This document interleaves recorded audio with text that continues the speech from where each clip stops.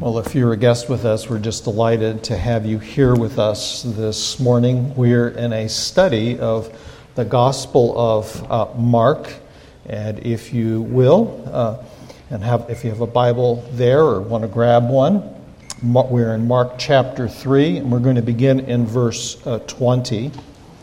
And as you turn there, pray with me. Gracious Lord, we come to you in weakness. Both we are weak in our ability to hear and to attend and to receive, and the one who speaks is weak in speech. And so come and meet us in our weakness. Come and open our eyes to behold wondrous things here. For we ask in Christ's name. Amen. Verse 20. Then he went home, and the crowd gathered again so that they could not even eat. And when his family heard it, they went out to seize him, for they were saying he's out of his mind. And the scribes who came down from Jerusalem were saying, he is possessed by Beelzebub, and by the prince of demons he casts out demons. And he called them to him and said to them in parables, how can Satan cast out Satan? If a kingdom is divided against itself, that kingdom cannot stand. And if a house is divided against itself, that house will not be able to stand. And if Satan has risen up against himself and is divided, he cannot stand, but is coming to an end. But no one can enter a strong man's house and plunder his goods unless first he binds the strong man. Then indeed he may plunder his house. Truly I say to you, all sins will be forgiven the children of man, and whatever blasphemies they utter. But whoever blasphemes against the Holy Spirit never has forgiveness, but is guilty of an eternal sin. For they were saying he has an unclean spirit. And his mother and his brothers came, and standing outside, they sent to him and called him. And a crowd was sitting around him, and they said to him, your mother and brothers are outside seeking you. And he answered them, who are my mother and my brothers? And looking about at those who sat around him, he said, here are my mother and my brothers. For whoever does the will of God is my brother and sister and mother. Well, some people provoke a reaction. In fact, there are people in every public sphere that do this. You can just think through the world of sports and realize people don't just react to teams, especially dominant teams, but especially sometimes dominant players. Some people think Tom Brady is the best quarterback that ever lived, the greatest of all times, and they just really adore him. And other people cannot tolerate him. It just awakens a reaction in them. It's amazing how many people like this play team sports, especially at the national level. They just seem to want all the glory for themselves. No one has provoked more reactivity than Jesus Christ. The Bible says that what you think about him and your response to him is the most important decision you have to make. And Mark has written this gospel in order to call you to respond to Jesus. He's already told you what he thinks of Jesus as he begins. He tells you that he sees him as the divine man king, the Son of God, the Christ that was promised. But he lets you see all the options as he shows you the various people interacting with Jesus. And in the 3rd chapter, we see the crowds who view Jesus as a miracle worker. We see the apostles as he's someone to follow. His family thinks he's out of his mind. And the scribes think of him as an emissary of the dark realm, that he's an ally of Satan. And it's to this we want to turn our attention this morning, because several times already in Mark's gospel, and we'll continue to see this, Jesus confronts these dark spirits. Just who are they? What are they? what are we to make of them? Are they still present? And if so, are we called to join Jesus in that conflict? Well, Mark wants us to see the reality of spiritual warfare. And this reality raises all kinds of questions, not all of which I'll be able to touch on this morning. The scribes, as they are convinced that what Jesus is doing arises out of the supernatural world, have become increasingly hardened in their view of Jesus. They believe that he's possessed by the prince of demons, which is just another name for Satan. Now, the Bible teaches there is an unseen spiritual realm, and that Satan is the chief agent of evil and God's archenemy. And below Satan, there are numerous other dark spiritual beings. Fallen angels, demons, unclean spirits, they're all the same. And they are cosmic rulers. And on a macro level, they create within human beings mindsets, ideologies, prejudices. They foster hatred and hostility between peoples, between people groups, between nations. They propagate a set of values that ultimately corrupt human life. And to the end that humanity's in a state of active and passive rebellion against God. And as a result, we don't experience the life God intends. They also function at a micro scale. They affect individuals. Sometimes their involvement is displayed in antisocial behavior or violence. Other times it's manifested as various kinds of illness, and the gospel writers distinguish illnesses that are demonic in origin and those that are organic in origin, as well as they produce a bondage to various behaviors, various things that enslave. And that's Satan's purpose, is to enslave humanity, to have them wittingly or unwittingly serve his purposes. And the scribes are saying, Jesus, your power is coming from this dark realm, and you're serving Satan's purposes. And Jesus summons them to himself, and he says basically three things to them. He offers a couple of what Mark calls parables here. And the first is he just talks to them in terms of common sense. How can Satan's kingdom survive if he's working against his own reign? Does that really make sense for Satan to do that? To assault his own kingdom? Is that really how things work? If Satan wants to take people captive and then he sets them free, isn't he losing ground with the human race? If he's doing this, he's finished. And then Jesus speaks a riddle about binding a strong man. Now, the strong man in the riddle is Satan, who's the god of this age, according to the Apostle Paul. And Jewish writings of this time tell us that his main occupation was to deceive the nations and keep people from living in God's way. Jesus says that someone stronger has to bind Satan, the strong man, before his house can be robbed. Jesus is the binder of Satan. He's the true strong man, or if you want, the stronger man. And Jesus, in speaking this way, the scribes should have recognized this language from the prophet Isaiah. Isaiah speaks of the servant of the Lord in this language. In Isaiah 49 we read, "Can plunder be taken from warriors or captives rescued from the fierce?" But this is what the Lord says, "Yes, captives will be taken from warriors, and plunder retrieved from the fierce. I will contend with those who contend with you, and your children I will save. Then all mankind will know that I, the Lord, am your Savior, your Redeemer, and the mighty one of Jacob, the strong one of Jacob."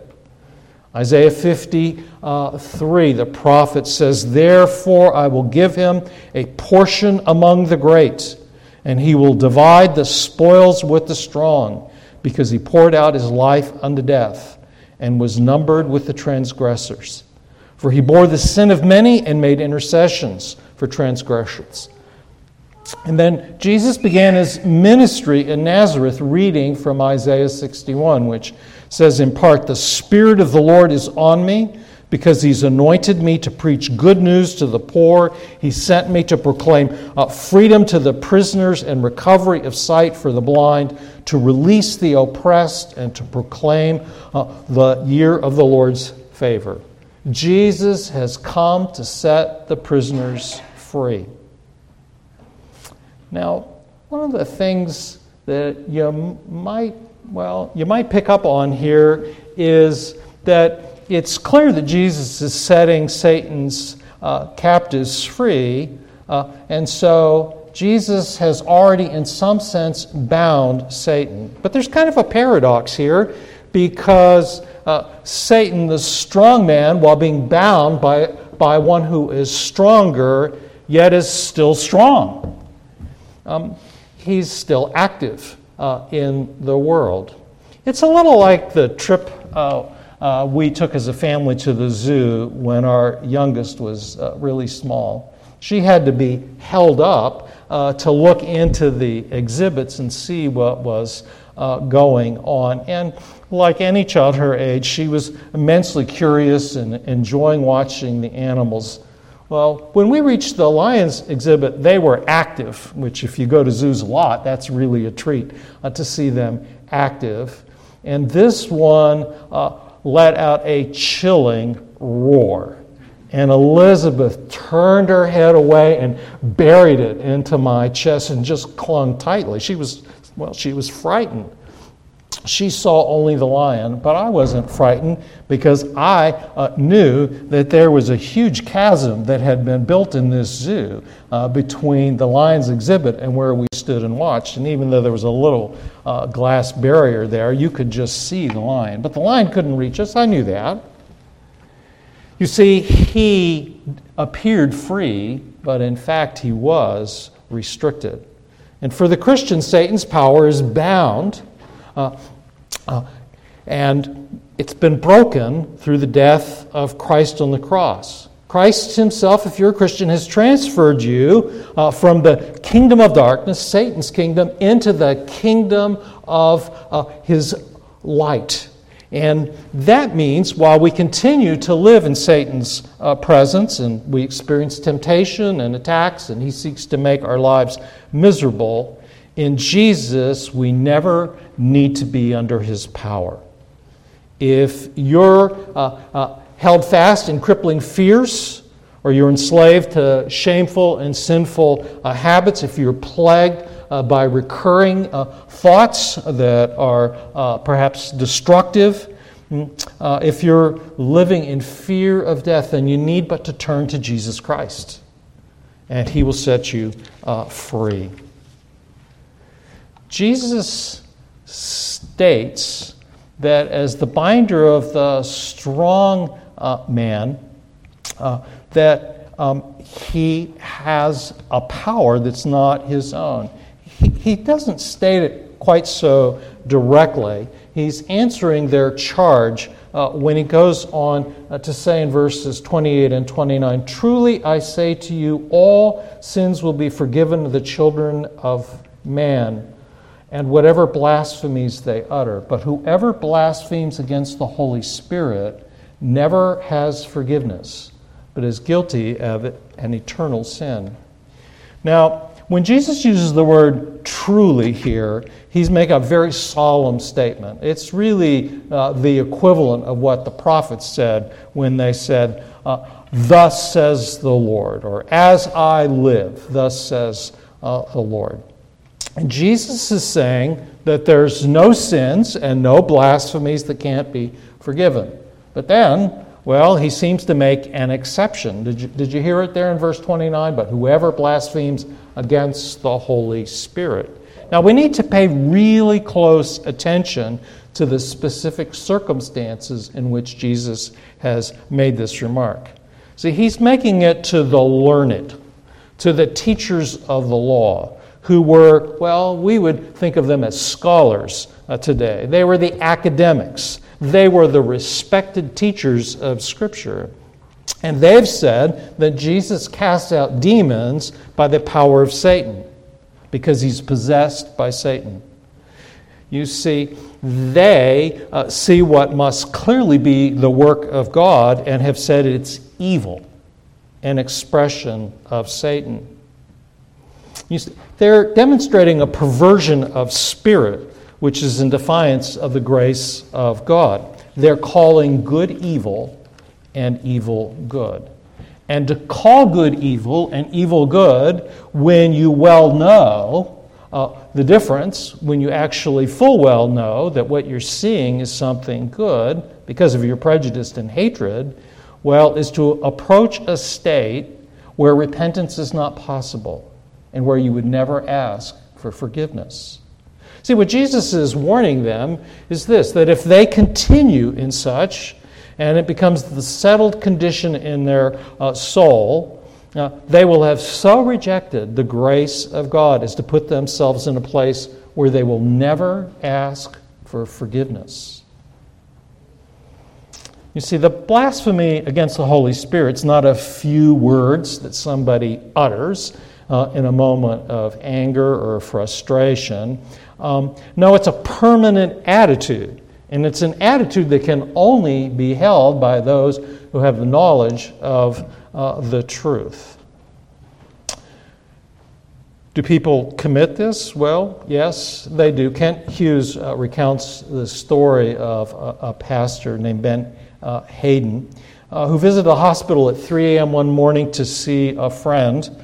The friend was dying. The doctor had told both Pastor Hayden and that, and he said, I want to have a frank conversation with you now. You know I wouldn't be here if I wasn't your friend, and so I want to know how it is between you and God.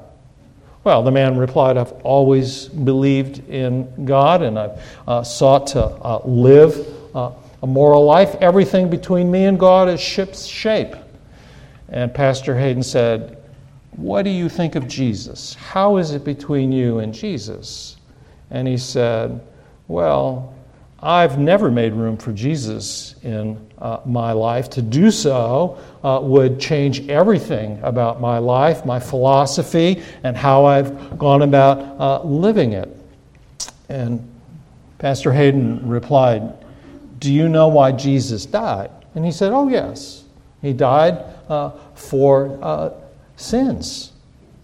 And he appealed to him. He said, reconsider your position toward Jesus Christ. God in His grace has still given you time to rethink what you believe about Jesus. But the man said, I will not. And he died later that day. If you're here and you are troubled by the thought that perhaps with a word that you have forever closed the possibility of forgiveness, if that's troubling you, I want you to know you have not committed this sin. This sin is a resolve in your spirit, a determined attitude that does not yield to the gentle work of the Spirit and the call of grace in Christ. If you're here this morning and you haven't responded to that call and you sense the tug of the Holy Spirit, then respond. Do not resist Him. It is that resistance that Jesus sees in these scribes. Yield. Do not resist to Him. The same offer that Jesus is making here is made to you. That anything you've done in your past, no matter how shameful, no matter how dark, no matter how awful, there's forgiveness available to you. Come to Christ. If you haven't done that, come to Christ. Now, Mark's making another point here. It's another main point. And to appreciate it, you need to understand just how it is that Mark is telling the incidents in the life of Jesus. Several times in Mark's gospel, he'll start one incident and then he'll interrupt it with another event, and then he'll finish that incident. This is, you could call a sandwich. And so the sandwich we read this morning is about Jesus' family. That's verses 20 and 21. They hear that he's not eating his food, and they conclude he's out of his mind. And the other slice of bread, if you will, is the final part where Jesus' family comes to try to seize him, and he rebuffs them. And in the middle, the filling, the bacon, lettuce, and tomato, for those of you who are imagining lunch, it'll be barbecue. Today, it's out there waiting for you if you don't know. That filling is the encounter that Jesus has with the scribes. And what Mark is doing in this way is he's telling us that what's in the center sheds light on the interrupted story. In other words, the incident with the scribes sheds light on what's going on with Jesus' family.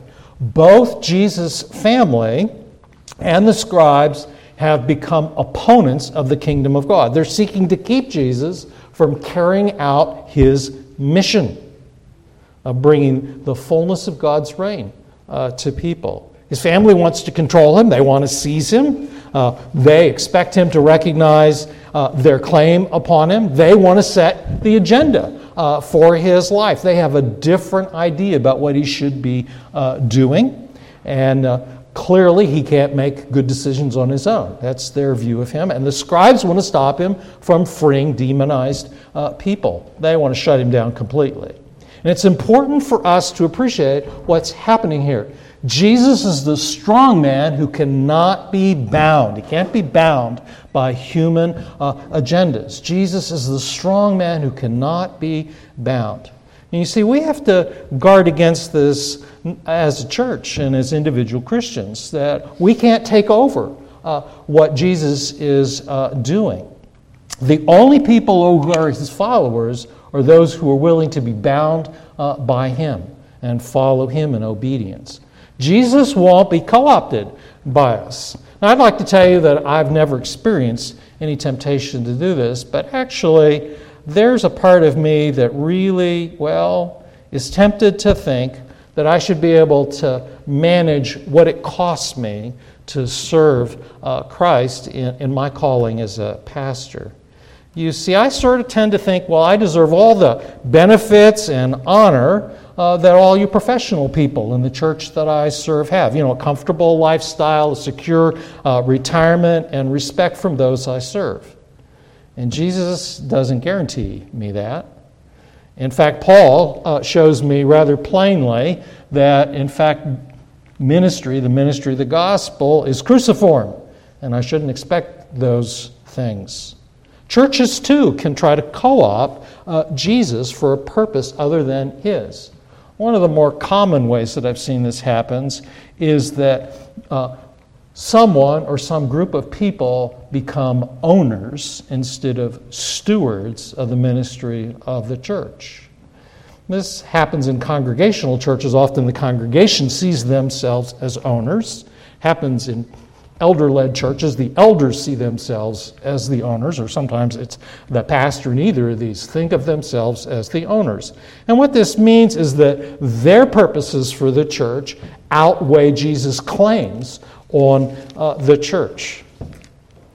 One more example, and it's this: early in the 20th century, much of the church, the mainline Protestant churches, were co-opted by a liberal political agenda. Now, it's true, part of what happened is that they gave up their doctrinal distinctive. They gave up historic Christian orthodoxy. But as George Marsden, the church historian, points out, one of the primary reasons they did that was they saw themselves in ascendancy in the life of America, especially Presbyterians did. Presbyterians were, as we say, punching far beyond their weight. And they wanted to seize the opportunity they had to influence the whole life of the nation. And in order to increase their appeal to people, they embraced a liberal social agenda. But of course, you don't have to advocate for a liberal social agenda and be a part of a church.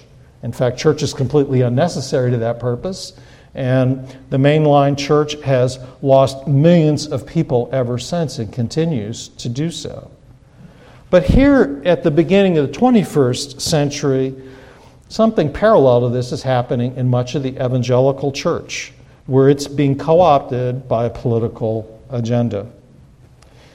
You see, the nuances about the policy of immigration, or what America's foreign policy should be toward Taiwan or Russia, or, well, fiscal policy, these are not central to the task and mission the church has been given. But there are many, many people in the evangelical church who have made it such. And so their sermons are really sermons about political matters. Sometimes, sadly, they're just rants about other people who have political office. Jason Allen, in his book about the turnaround of one of the major Baptist seminaries, says that every Christian organization, and the church is both an organism and an organization, easily can confuse its convictions, what you believe, with its mission, which is why you exist, and your vision, which is what you're going to try to do. The last thing that Mark wants us to see and that we need to consider is this, is just Jesus is the strong man, and how is it as we follow him that we enter into this spiritual war? Well, we live in a chaotic, turbulent, confusing time.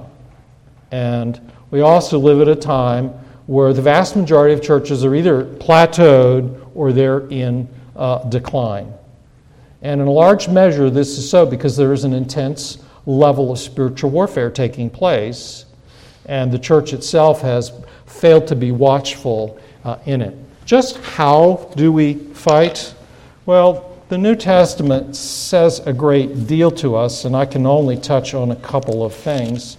Paul in Ephesians 4 says to us this: be angry and don't sin. Don't let the sun go down in your anger. Give no opportunity to the devil. So if we try to imitate God with our anger, we end up exercising like the devil, a kind of judgment on people. We become accusers of people instead of bringing to God our anger and working through it in a healthy way. And this anger, of course, toward people poisons us with hate and bitterness and ultimately erodes relationships even in the church. James, in chapters 3 and 4, speaks at length about how it is that we battle this, and Paul does there in Ephesians. The primary way, one of the two primary ways, is we cultivate virtue. James tells us, but if you have bitter jealousy and selfish ambitions in your heart, don't boast. That's pride. And be false to the truth. For the wisdom that comes, for this is not the wisdom that comes down from above, but is earthly, unspiritual, and demonic. For where jealousy and selfish ambition exist, there will be disorder in every vile practice. But the wisdom from above is first pure, and then peaceable and gentle and open to reason, full of mercy and good fruits, impartial and sincere. And a harvest of righteousness is sown in peace by those who make peace.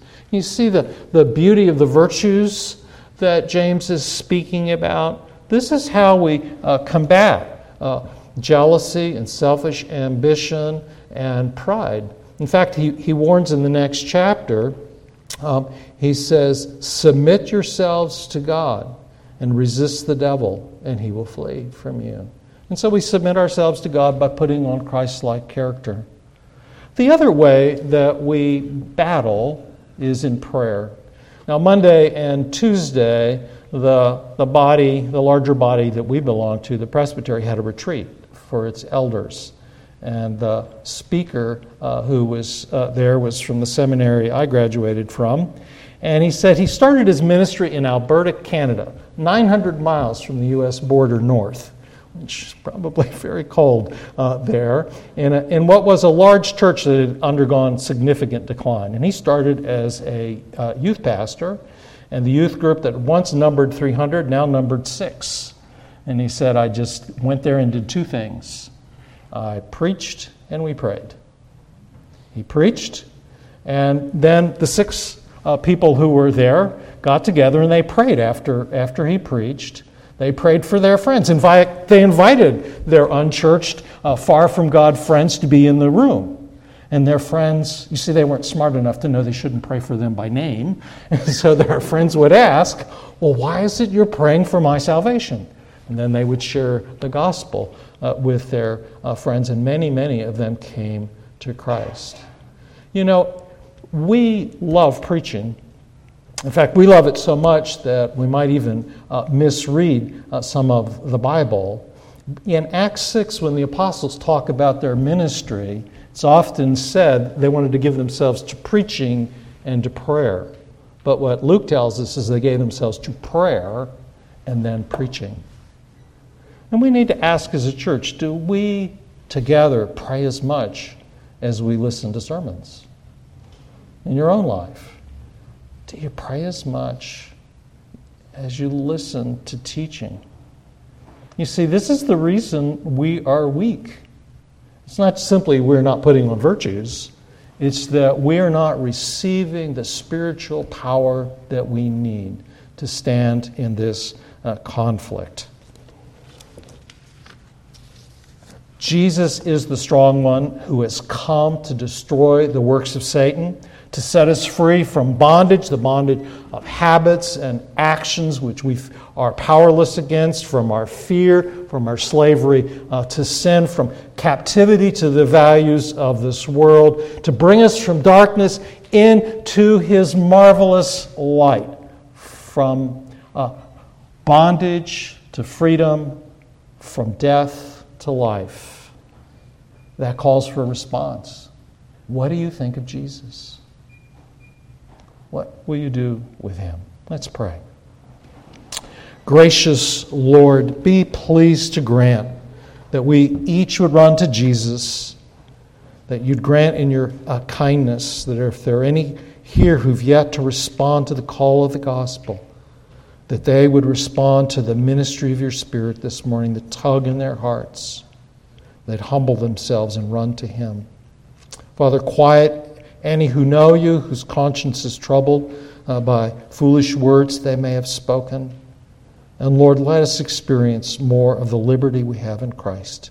It's in His name we pray. Amen.